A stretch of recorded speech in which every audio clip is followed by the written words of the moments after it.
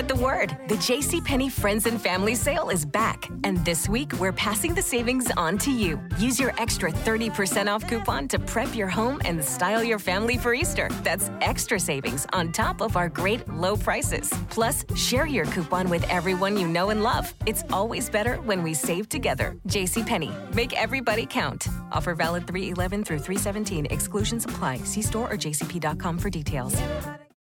Rodney and I always say that God sent us into each other's lives so purposefully at the time he did, because he knew we'd need each other to get through some of the hardest things to ever happen to either one of us. I lost my grandma, and Rodney lost his mom. We had each other to lean on, but we were adults.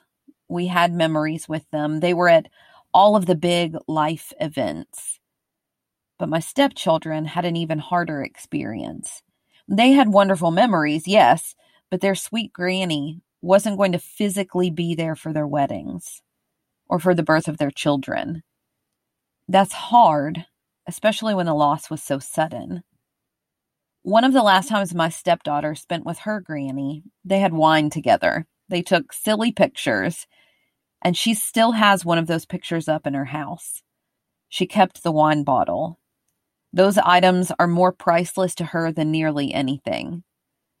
The same is true for Nicole Stephenson. She was 16 when she lost her grandparents, but the day before they were brutally and senselessly murdered, Nicole had made a Facebook post with a picture of herself and a group of friends, accompanied with a comment about being so tall. Her mama had commented, quote, "You may be the tallest, but you're also the best," end quote. That memory, that comment, the snapshot Nicole took of it is priceless to her now. We hold on to what we have left. When we don't have the physical person to hug tight, we put value into the things they touched or the words they said. Most of the family, the friends, the neighbors, the church family, heck, even strangers who met the couple at the center of our case this week have things to hold on to.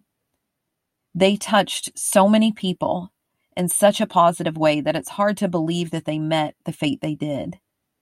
This is the story of Bill and Peggy Stephenson.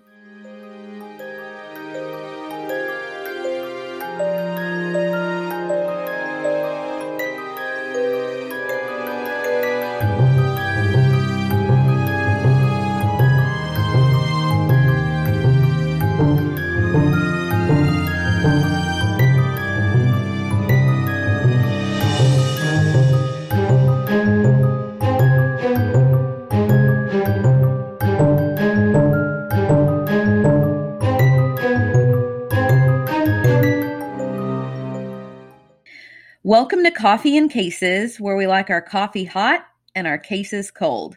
My name is Allison Williams. And my name is Maggie Dameron. We will be telling stories each week in the hopes that someone out there with any information concerning the case will take those tips to law enforcement so justice and closure can be brought to these families. With each case, we encourage you to continue in the conversation on our Facebook page, Coffee and Cases Podcast, and to follow us on Instagram at Coffee Cases Podcast and on TikTok at Coffee and Cases Podcast. Because, as these families know, conversation helps to keep their missing family member in the public consciousness, helping to keep their memories alive. So sit back, sip your coffee, and listen to what's brewing this week. Pulling up to Mickey D's just for drinks? Oh yeah, that's me. Nothing extra, just perfection and a straw. Coming in hot for the coldest cups on the block. Because there are drinks. Then there are drinks from McDonald's. Mix things up with any size lemonade or sweet tea for $1.49. Perfect with our classic fries.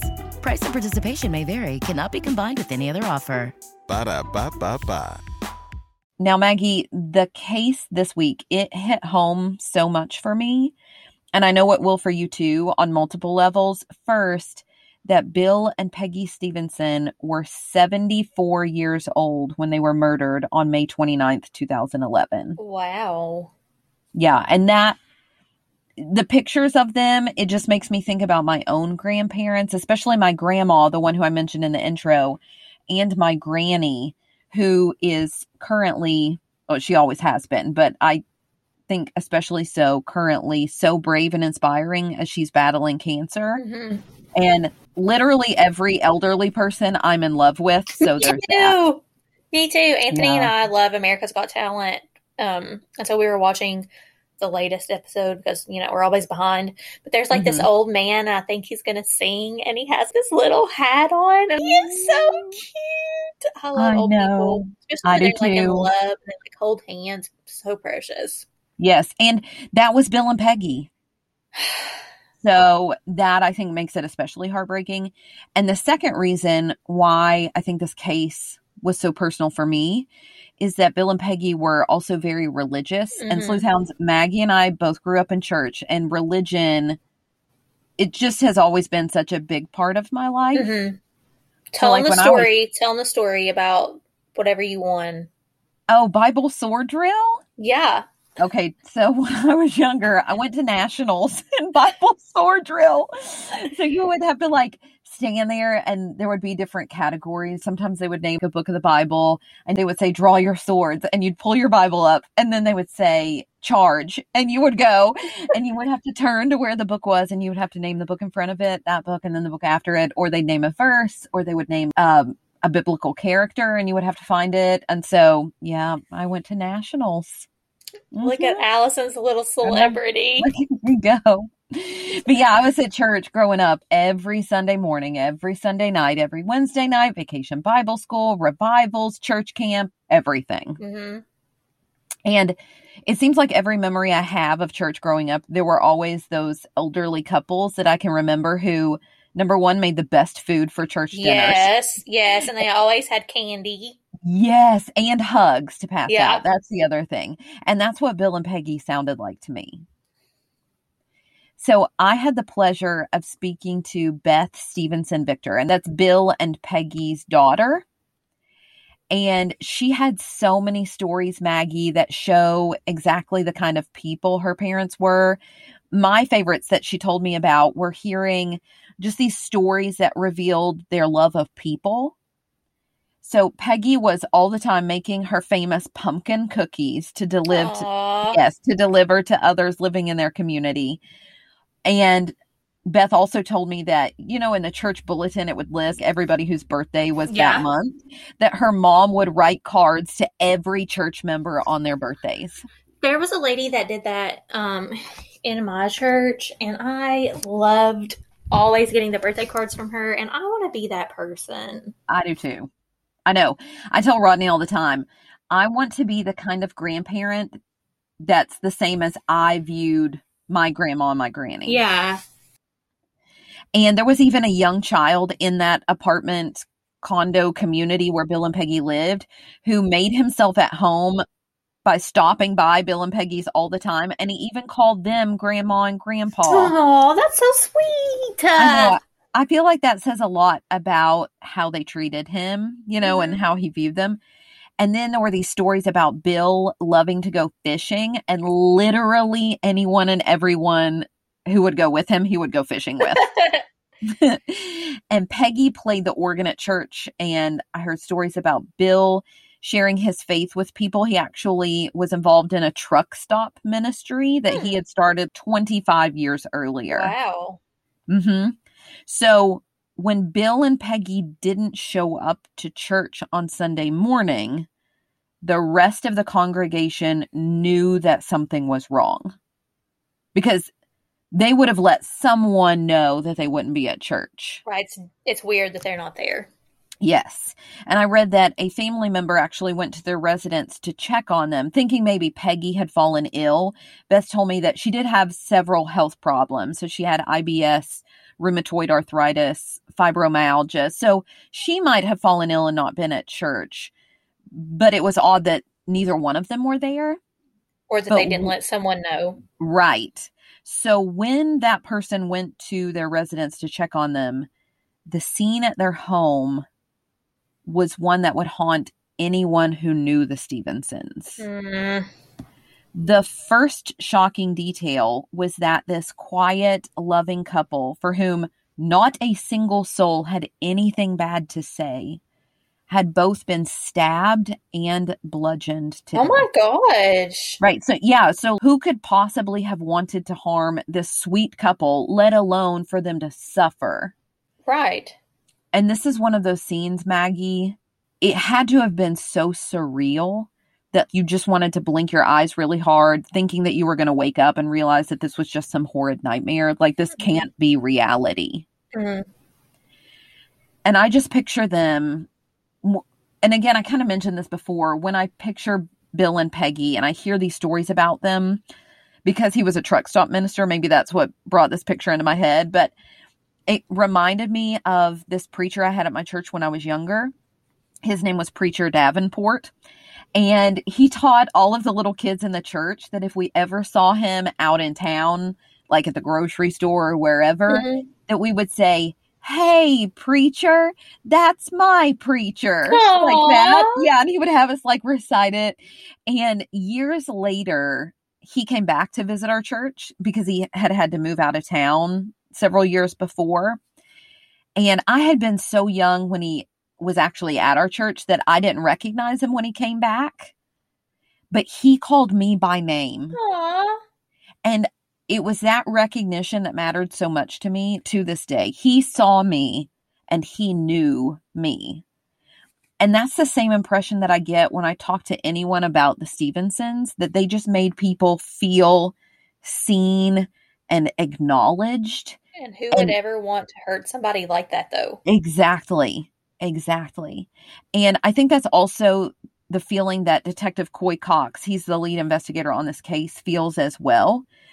I asked him about his pull to get this case solved and why he feels so dedicated. And anybody who knows anything about this case will, number one of the first things they'll say is how dedicated Detective Cox is to solving this case.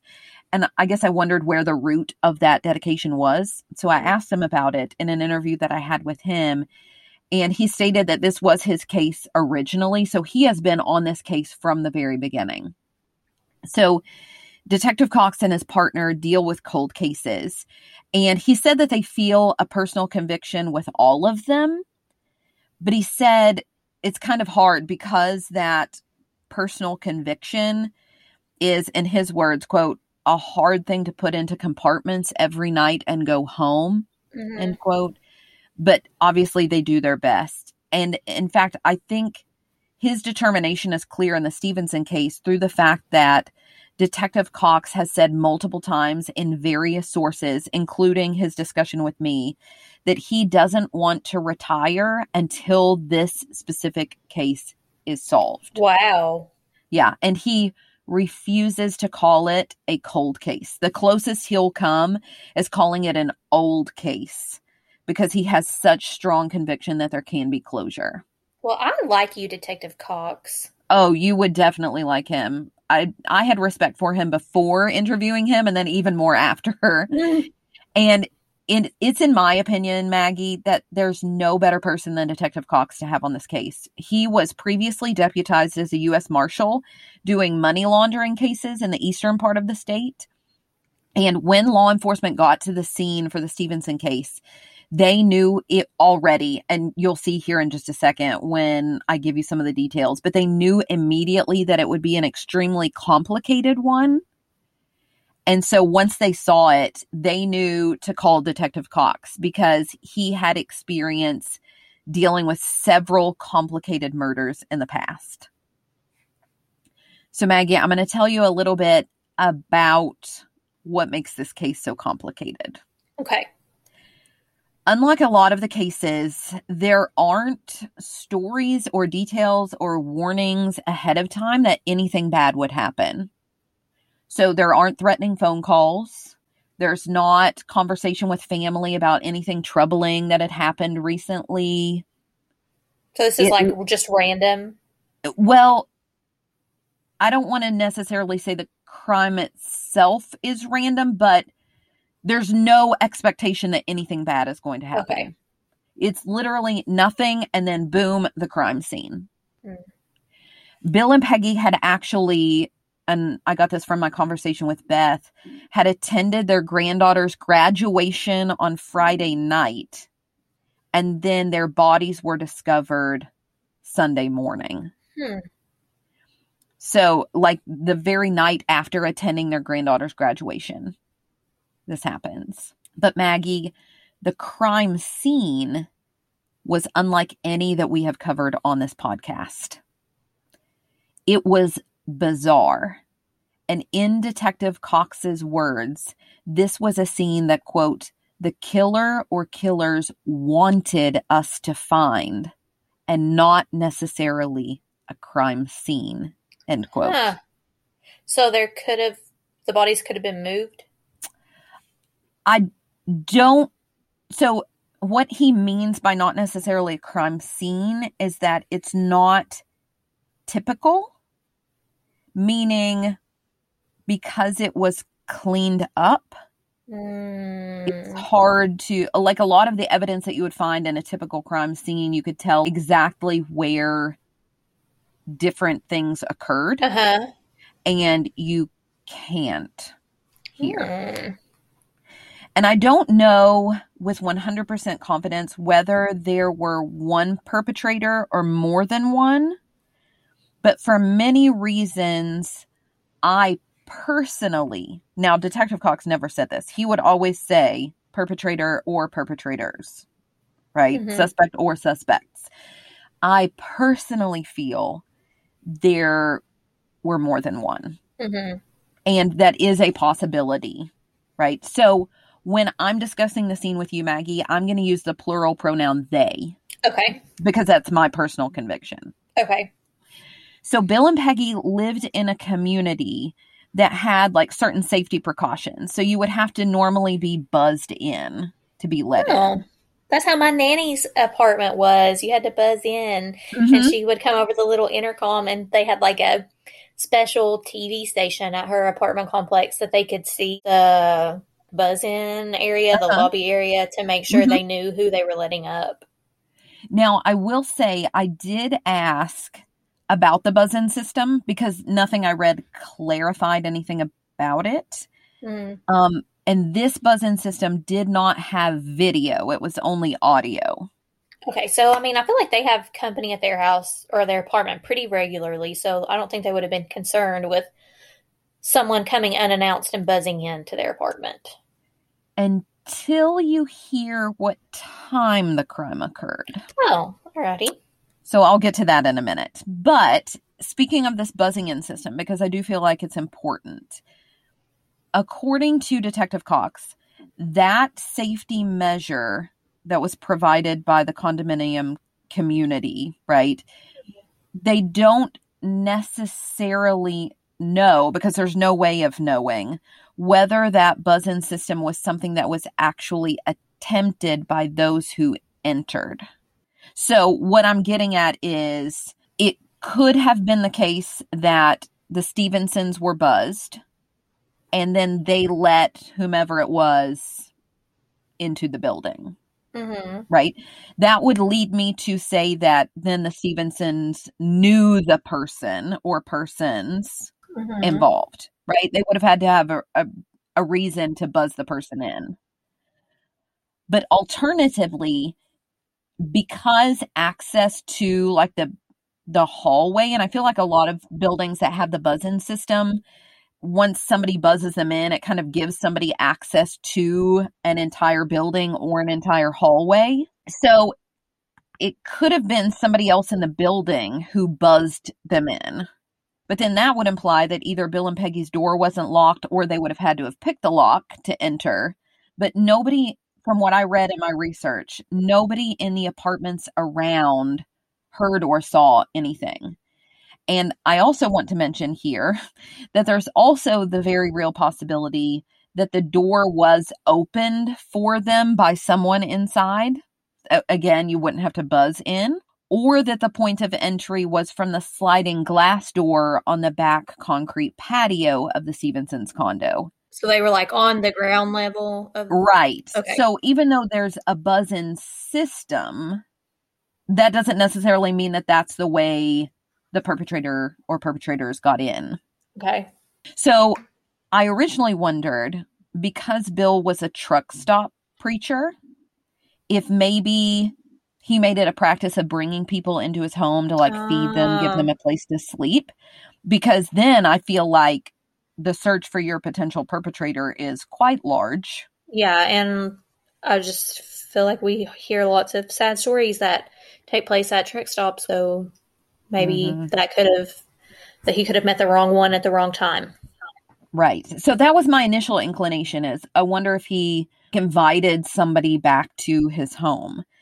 And while Detective Cox did acknowledge that the list of those who could be looked at in this crime was extremely large and widespread, Bill and Peggy's daughter, Beth, said that her mom was extremely leery of strangers in their home, and that Bill would have never invited anyone they didn't know into their home.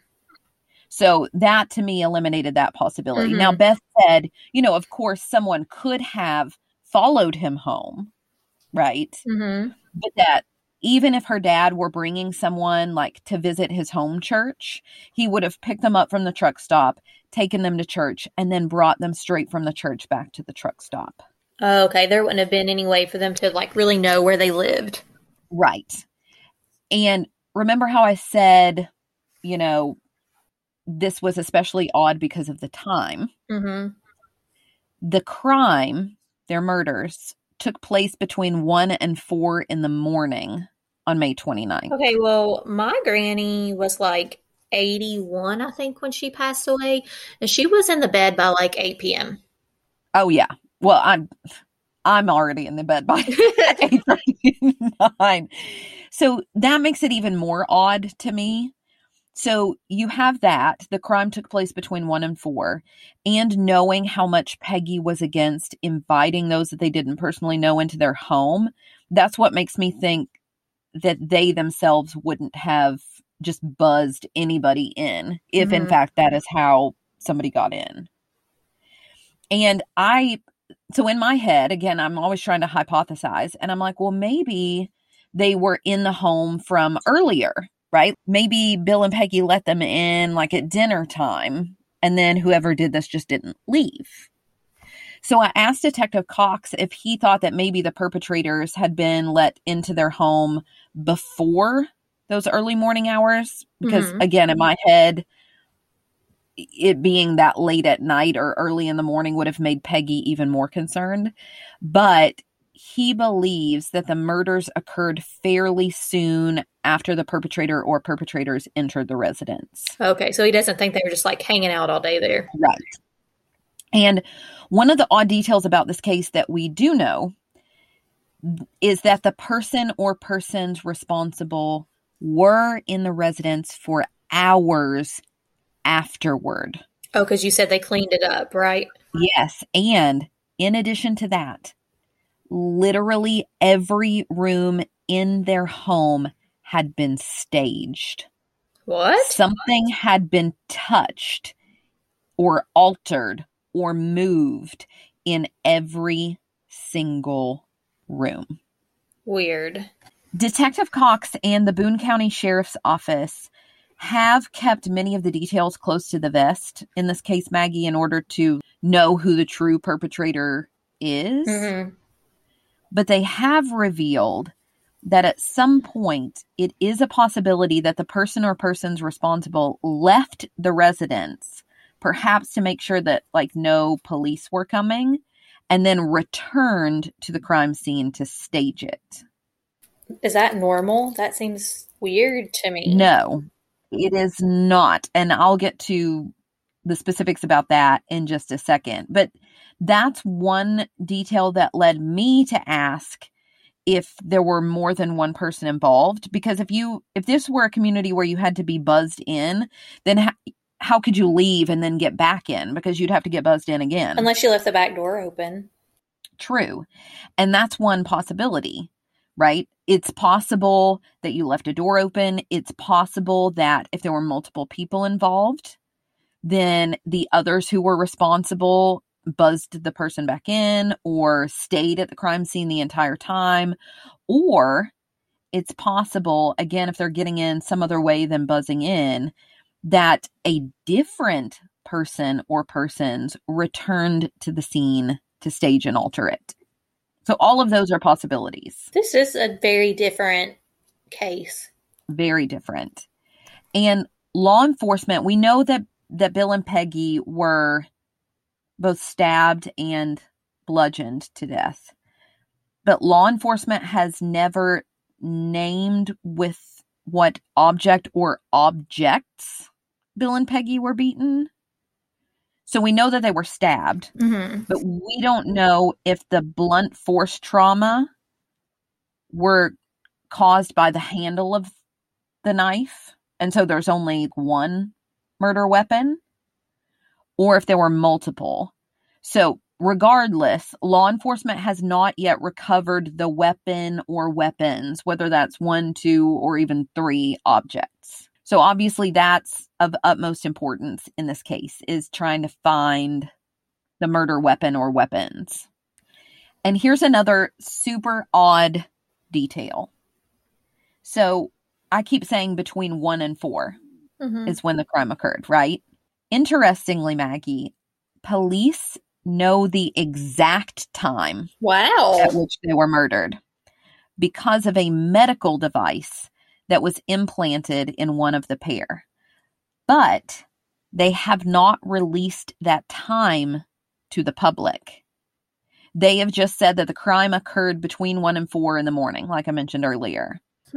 But Detective Cox, not in my interview, but in an interview that he did with Jennifer Knoll of Spectrum News, he said, quote, "So whoever chose this, because of the location, because of the time, because of it being in a residence where people are above and next door, the one thing that is really, really obvious is that both Bill and Peggy had to die."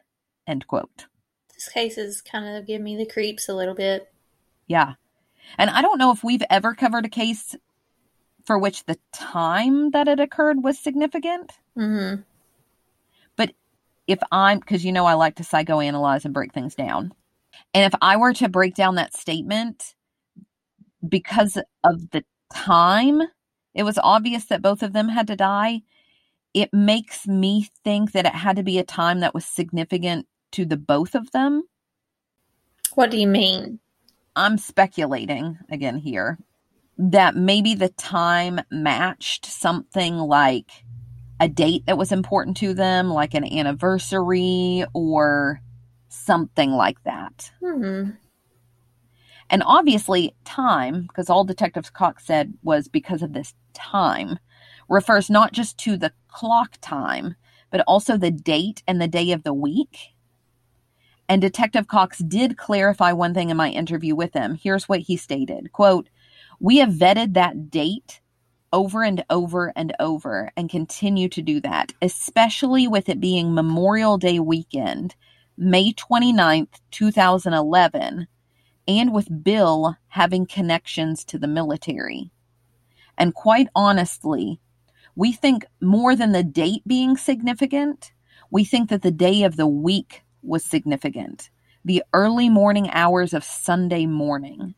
We think that was probably used knowing by the person or persons who committed these crimes that they chose a Sunday morning because they thought that the bodies would definitely be found very quickly when they were missed for church. Both Bill and Peggy, which would have been unusual, and maybe even that someone from the church or someone not connected to the perpetrators would have found them." End quote. Okay, so this is just way above my level of thinking. Like, hence the reason I could never be a murderer, because I just could not put in, like, my brain cannot work like that.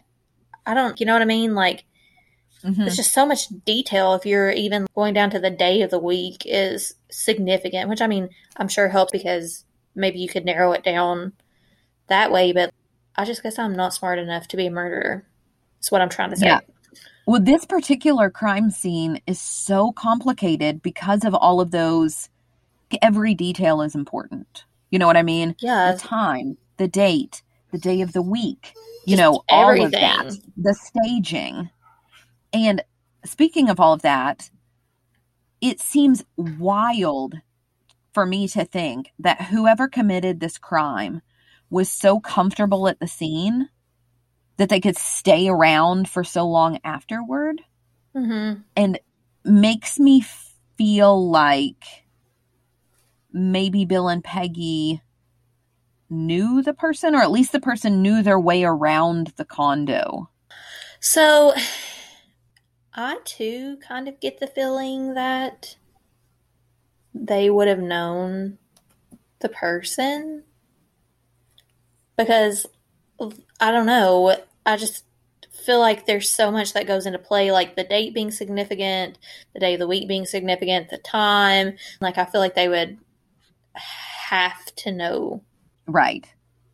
And another detail that, again, to me, indicates that the killers knew the Stephensons, or at least knew their condo, is that Detective Cox revealed that the Stephensons' residence was in the rear of the community in which they lived. So you mentioned earlier about it being random. Mm-hmm. And I didn't want to go, I would never say that, because most random attackers aren't going to go to the rear of the community. Yeah. They're not going to go to a place like the Stephensons' home, for which there's only one way in and one way out. Mm-hmm.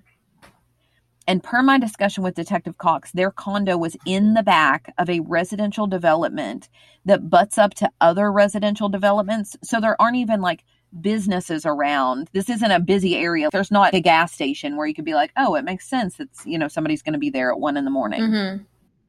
He said that there's an access road to that condo community that has even like a geographical barrier. There's this large mound that in height kind of almost comes to the top of the structure. So it would block the condos, like the view to the backyards, right? Yeah, but that could be strategic, correct? Yeah. And so one would have had to have known where to enter on that road, would have had to have gone by the clubhouse, and then drive all the way to the end of the street to get to their condo. Hmm. So again, they had to have known where it was. This is not random. Right. But then again, most attackers aren't going to stick around for hours afterward either. Yeah, that's weird. And you were like, that can't be common. And that's one of the questions that I asked Detective Cox. I said, in your years of experience, and again, he is an experienced veteran officer. If he had ever seen a case like this one, or what percentage of cases he has seen where the perpetrator didn't flee immediately. And he said, quote, that one individual characteristic of this murder case puts it in the 1%. That's a term the FBI has used when we profiled this with their guys. Also, the VDOC Society did the same thing. They said, wow, this is one of those 1%ers. So it's very unusual, end quote. Wow. Yeah. So, and I feel like that is also another clue, because I feel like it would take a different kind of perpetrator for that to happen. Yeah, like I feel like there's so many things that set this case apart from a normal case that, might be covered, but that it's just, I don't know, it's just baffling. Mm-hmm. And, remember, he said they feel like the murders occurred pretty quickly after the perpetrator or perpetrators entered the residence. But, they're there for hours afterwards. And we know that for one particular reason I'll tell you about in just a second. But in the time that they were in the home after murdering both Bill and Peggy, they were busy, Maggie. One of, it seems to me at least, the primary purposes of this rearranging or altering or staging or whatever you want to call it was to obscure, as Detective Cox acknowledged to me that it did, the absolute identifiable point of entry. Oh, like we can't say they for sure came through front door, the back door, a window, or whatever. Right. So part of the staging was to almost make it look like any of those could have happened. Mm. So then we don't know for sure. And do you remember how I said that not a single room wasn't touched? Yeah. So most of the description in my research was pretty vague because, again, they're keeping a lot of details close to the vest. Mm-hmm. But in that interview with Jessica Knoll, Detective Cox had said, quote, there were things that were maybe on end tables or up on shelves that were changed, altered, moved, turned over, marked on. There were items that seemed to have no significant meaning left in different rooms. Most of the items that were left at the scene appeared to be things that were probably in the residence, end quote. So basically they're maybe knocking a picture over or moving something from an end table to a shelf. Or from one room to another. Mm-hmm. But from items that were already in the home. And here's how we really know that they were there. Not only do those sorts of things take time, right? Mm-hmm. But at least one of the couple was inflicted with a post-mortem injury during that time, an injury that occurred up to 3 hours after their death. Wow. And I didn't read what the injury was, but since that detail hasn't been released, I feel like it had to have been an additional clue. Yeah, it's important. Mm-hmm. Now, many people might look at the crime scene and think, well, with all these items rearranged or moved, that maybe that would give a clue as to who had murdered Bill and Peggy Stephenson. But motive is a bit more complicated. In one article that I read, they said that, some easy to see and reachable values were left untouched. So robbery doesn't seem to be the motive. Okay. So like the case last week. Right. And then exactly where Jason's like laptop gaming system. Right. Exactly. Other people have wondered, because of the altered items, if maybe somebody who committed the crime, because Bill and Peggy were so religious, did it for ritualistic or cult purposes.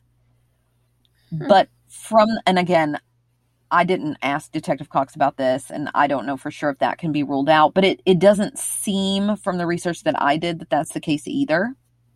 Right. Detective Cox did tell Jessica Knoll in that interview, quote, the baffling part, obviously, is what I've described.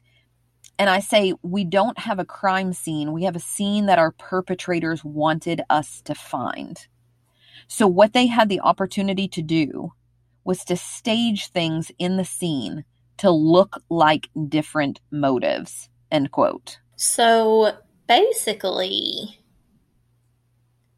the perpetrators have moved things around so that we don't know what the motive is, because nothing is where it should be. So we can't really tell why they did what they did. Right. Yeah, so they've strategically staged the scene, I guess, for law enforcement, because it's unclear the exact point of entry. It's unclear exactly what the motive is. Well, I feel like this is not this person or person's first rodeo. I feel like that's what I would think too. They've had to have done this before. I mean, or they're just really good at deception. Right. Everybody in your crew identifies as either Big Mac Burger, McNuggets, or McCrispy Sandwich. But you're the Filet-O-Fish Sandwich all day. That crispy fish, that savory tartar sauce, that melty cheese, that pillowy bun. Yeah, you get it. Every time. And if you love the Filet-O-Fish, right now you can catch 2 of the classics you love for just $6. Limited time only. Price and participation may vary. Cannot be combined with any other offer. Single item at regular price. Ba-da-ba-ba-ba. You've worked hard for what you have. Your money, your assets, your 401k, and home. Isn't it all worth protecting? Nearly 1 in 4 consumers have been a victim of identity theft. LifeLock Ultimate Plus helps protect your finances with up to $3 million in reimbursement. LifeLock alerts you to identity threats you might miss. And if your identity is stolen, your dedicated U.S.-based restoration specialist will work to fix it. Let LifeLock help protect what you've worked so hard for. Save 25% off your first year on LifeLock Ultimate Plus at LifeLock.com/aware. Terms apply. But according to my interview with Beth, she believes that the killers were not professionals. And this, she believes this despite the fact that so many things were altered. There weren't fingerprints left behind, like the scene was clean. But this is where Detective Cox kind of separates himself. He noted that they have not ruled out the possibility of this being a professional job. And he acknowledged that, by professional, there are lots of different ways that you could take that. Mm-hmm. So there could have been someone who was paid to commit the murders. They're not ruling that out. This could have been a crime committed by individuals who had committed hits before. They're not ruling that out. Detective Cox does believe that while they're not willing to give the information to the public, that he was like, I don't want to, because this is an opinion, he was like, I don't want to put this on my partner as well. But he, Detective Cox, feels like he has an idea as to the motive, and that he feels like the alterations were a message. He told Mike Dardis of WLWT in a separate interview, quote, I realize, talking to the perpetrator, I guess, you're not going to sit down and tell us I did this. This is why I did this. But the why is part of what you want us to know, part of the message you were trying to get to us. And I would ask you to communicate. I will work with you. I will communicate with you in some social forum, end quote. And so I asked Detective Cox whether all those different items that were altered or arranged or what moved or whatever, if it was a pattern or if it was just random, because to me, that says two totally different things. Mm-hmm. And it seems that his answer to that question, as with most details in this case, is complicated. So he said yes and no, was basically what he said.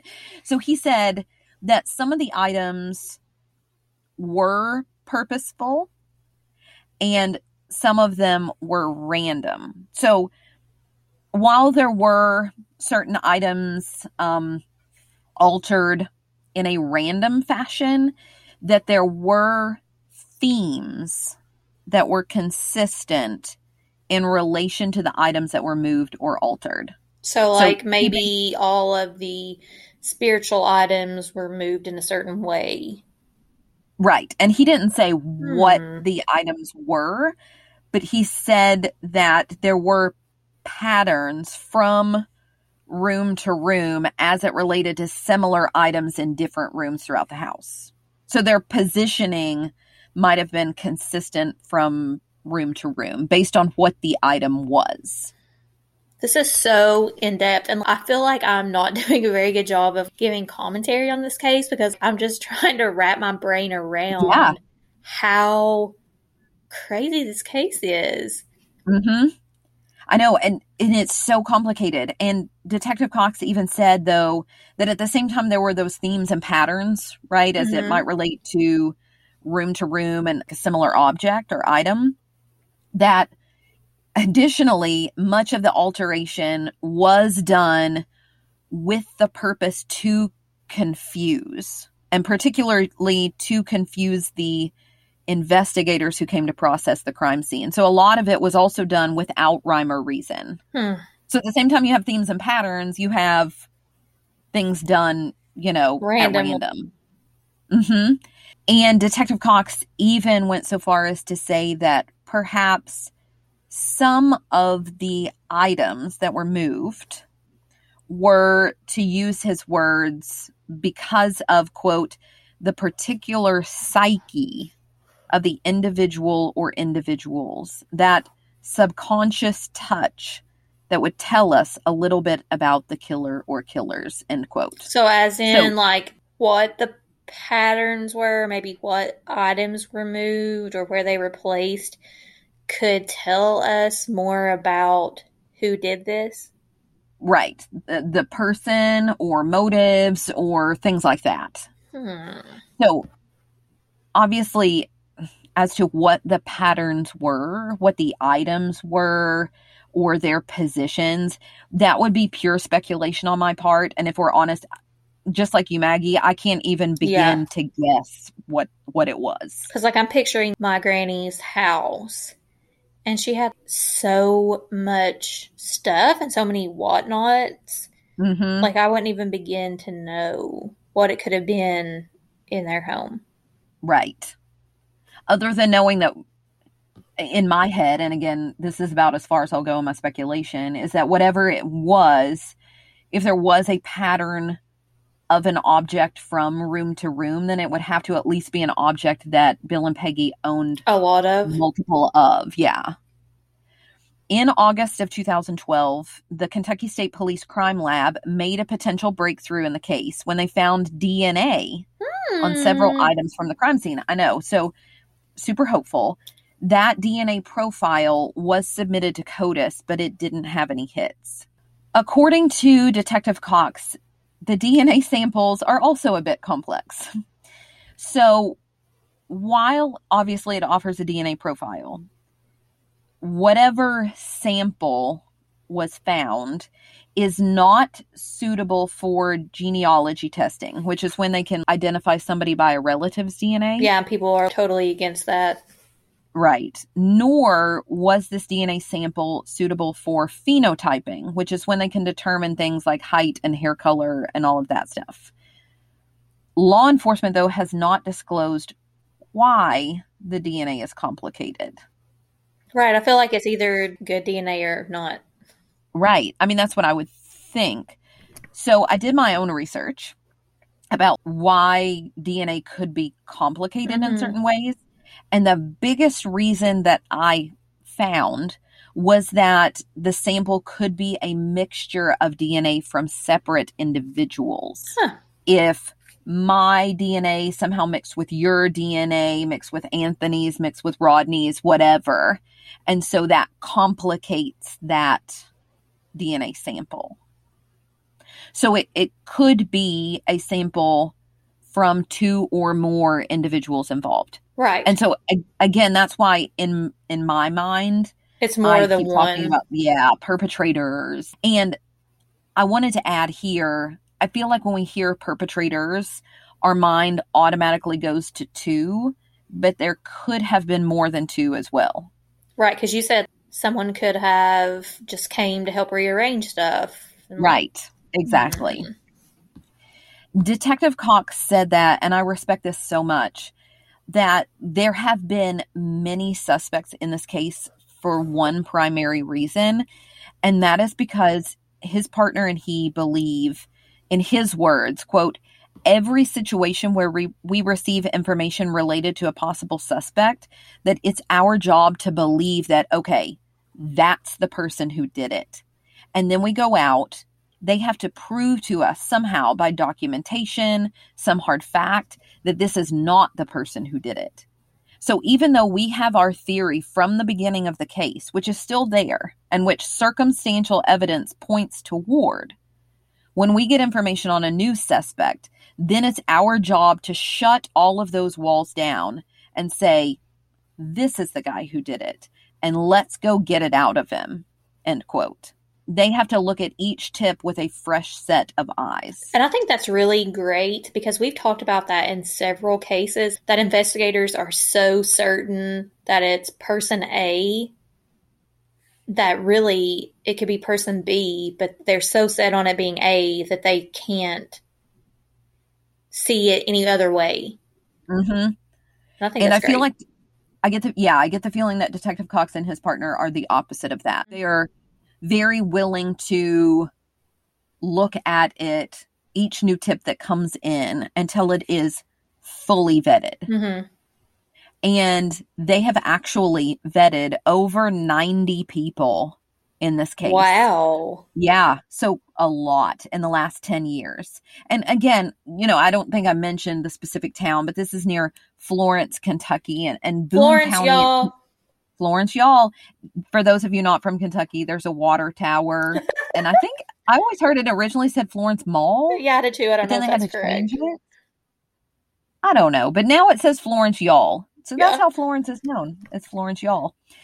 But it makes it even, not to say that small town, obviously, law enforcement isn't impressive always, but it makes it even more impressive to me how far they have gone in investigating this case. Mm-hmm. So over 90 people have been vetted, where they have taken DNA samples, fingerprints, and Detective Cox actually told me that he's pretty sure at this point he and his partner have traveled to 15 different states to interview suspects. And they aren't slowing down. I feel like Detective Cox needs some type of recognition. He needs an award, Absolutely. a plaque. Yes. Or even on, and I think probably the best recognition for him, if I had to speak for him from what I gather, would be if somehow the story got national news attention. Yeah. You know, and he could get answers. I think that's what he wants more than anything. But I personally do feel like you do, Maggie, that he needs some sort of commendation for the role that he's played. And he actually, you could tell how humble he is, because he was commending Sheriff Helmig and his dedication to the case as well, because he said that his sheriff has never said no to him when he or his partner has asked for resources to pursue a lead, and that Sheriff Helmig's commitment is one of the reasons why this case has never gone cold. Well, outstanding job, Yes. City of Florence. Yes. So obviously this case is super complicated. There are a couple of theories, my theories, in this case. So one of them I bring up, even though I'm going to dismiss it. I'll go ahead and tell you that, this first one. And that is the Stephenson's nephews. And this theory is twofold. There were two nephews of Bill and Peggy, and they both come from large families. So they had lots of relatives. Okay. But there were two nephews who were living in Texas who will remain unnamed because they were cleared of any involvement. But a tip came in really early on, within the first 24 to 48 hours, that they could be involved. But Detective Cox and his partner traveled there, conducted interviews, collected DNA, and those nephews have been crossed off the list. Well, if Detective Cox says they need to be crossed off, then I too believe they need to be crossed off. Yeah. He said that one of them was in Kentucky close to the time of the murders, but they had evidence to prove that neither one of them were in Kentucky when the murders occurred. The second side to the Stephenson nephew theory is a separate nephew. And again, they came from large families, so there were lots of it sounds like nephews. mine, where I have like 21 first cousins. That's kind of like their family. So this nephew, I will say his name, Charles Stevie Stephenson.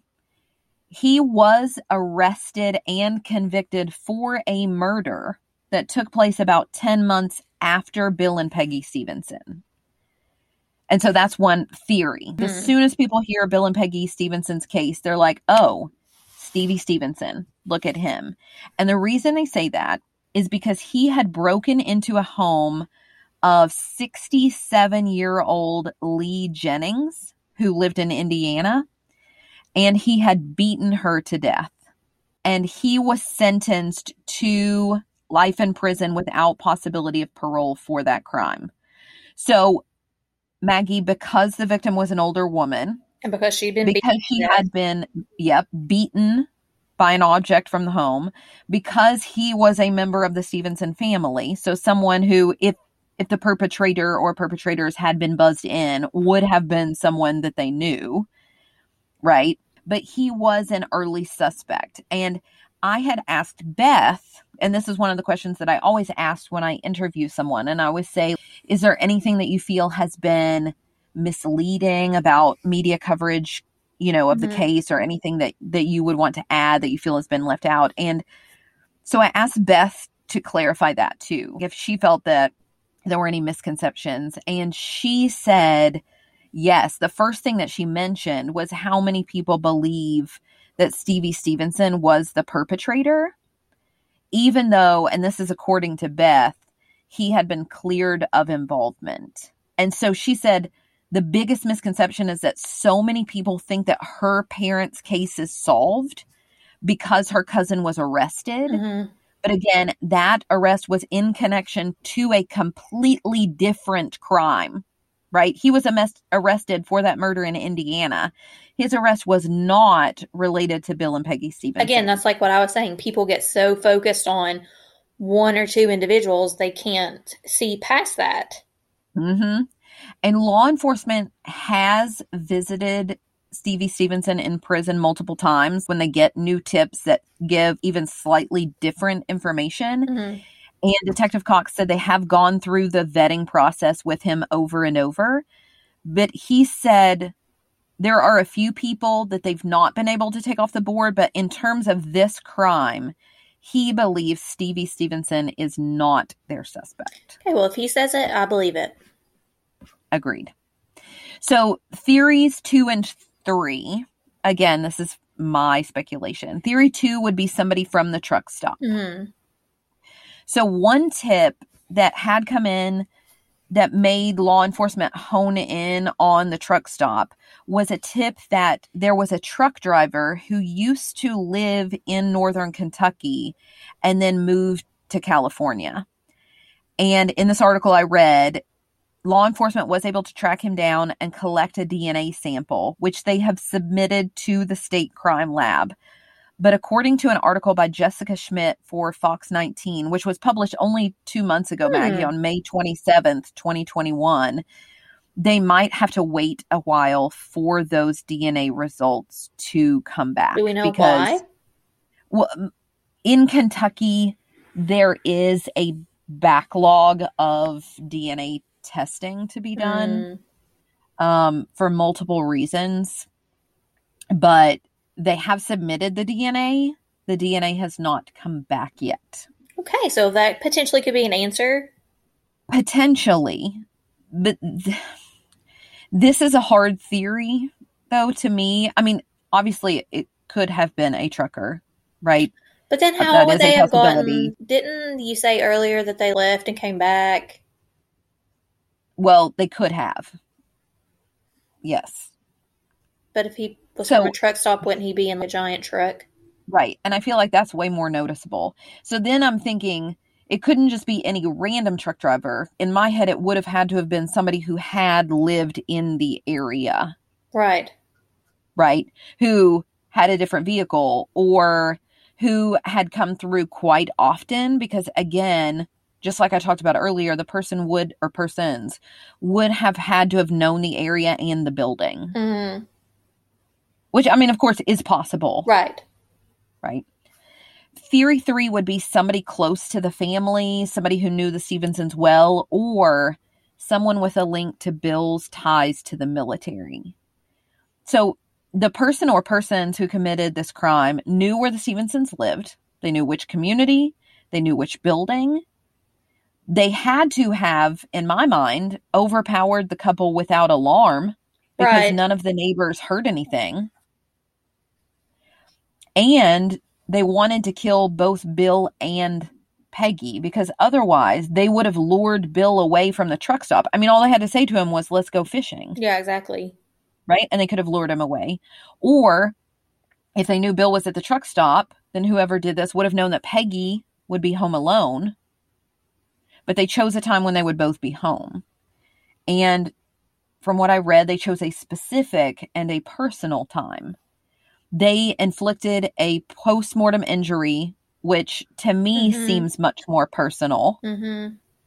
Though I will say whether the perpetrator or perpetrators had a more focused target because of the post-mortem injury on one individual of the couple than the other was something that Detective Cox would not delve into.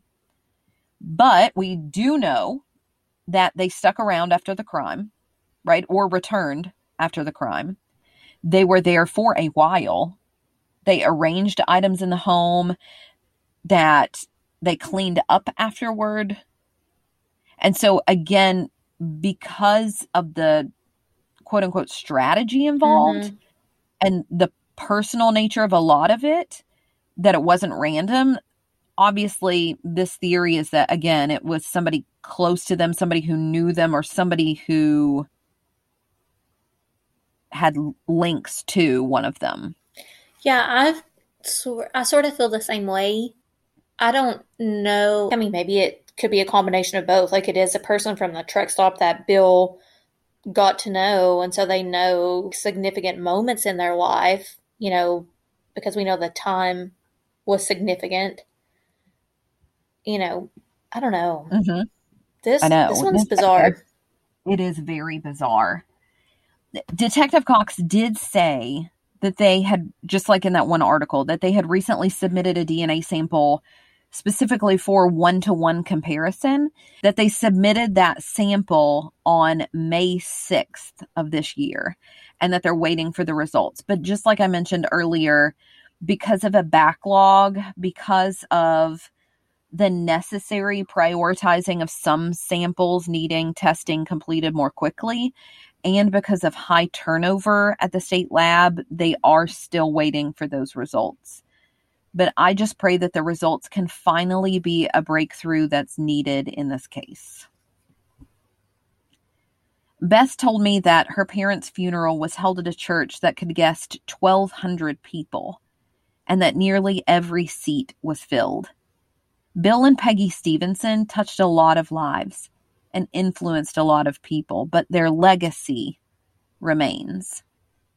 Bill's friends recall that he would just walk into their home for a chat. They would even leave their garage door open to give him easier access. They miss seeing Bill's smiling face as he walked in for a visit. Their memories remain. An even more tangible legacy is the one left in Jackson, Kentucky, at the Happy Church.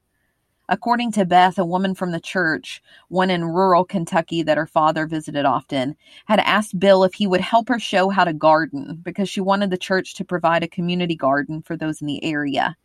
Her dad immediately went to get a rototiller to take down there and to aid in this goal. After her parents' death, Beth received a photograph of a little boy grinning ear to ear, holding a tomato that could barely fit in his two hands. That tomato was from a garden that her father had shown the woman how to grow. The literal fruits of their spiritual labor remain. The Stephenson family make a yearly trip down to McDowell, Kentucky, to help with the God's Appalachian Partnership, the GAP ministry. They go every Christmas to bring food and toys to those in need. Their kindness remains. Do clues remain as well? If you know anyone from the northern Kentucky area who has friends there or who once frequented there, please share Bill and Peggy's story with them. Beth wanted me to urge you to call in any detail that you remember.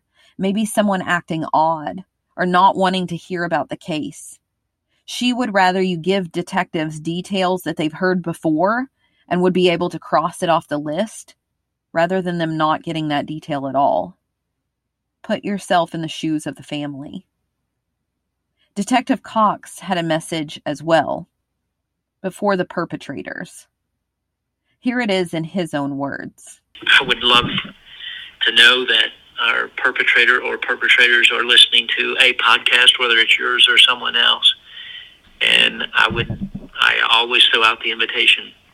There are many ways that they can communicate with me anonymously. And I'd love to communicate with them. They obviously had some message that they wanted to convey, or definitely maybe they want in some way that a lot of people wouldn't understand, but they want credit for what they've done. And the best way I know to do that is I'm always here. If someone wants to speak to me, there's lots of ways that they can do it, and they can do it anonymously. Especially with burner phones. I've mentioned that many times before, and people who are in the criminal element, they know how to go about that. There are lots of cheap phones out there that you can use to make one phone call and get rid of. Sometimes law enforcement might just need the right clue, as small as that clue may be, or someone else to corroborate a memory. Be that person. Be a part of their legacy as well, by helping their family and the detectives who have worked so tirelessly on this case to finally find justice.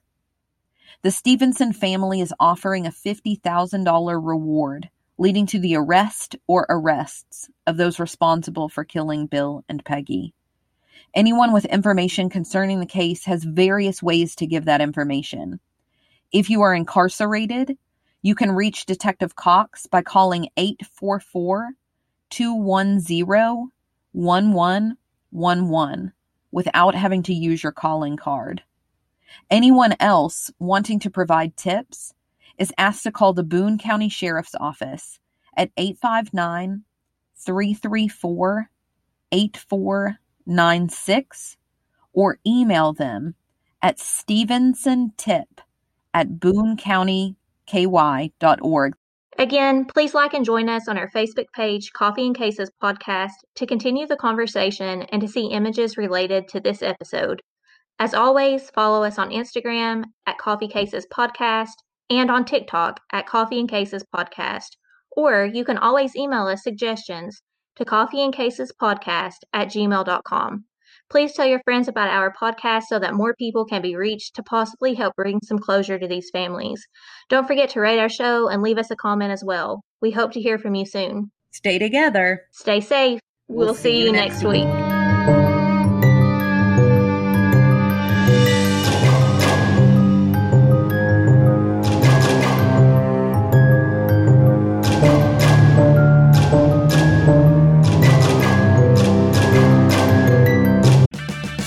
Purchase new wiper blades from O'Reilly Auto Parts today and we'll install them for free. See better and drive safer with O'Reilly Auto Parts. O'Reilly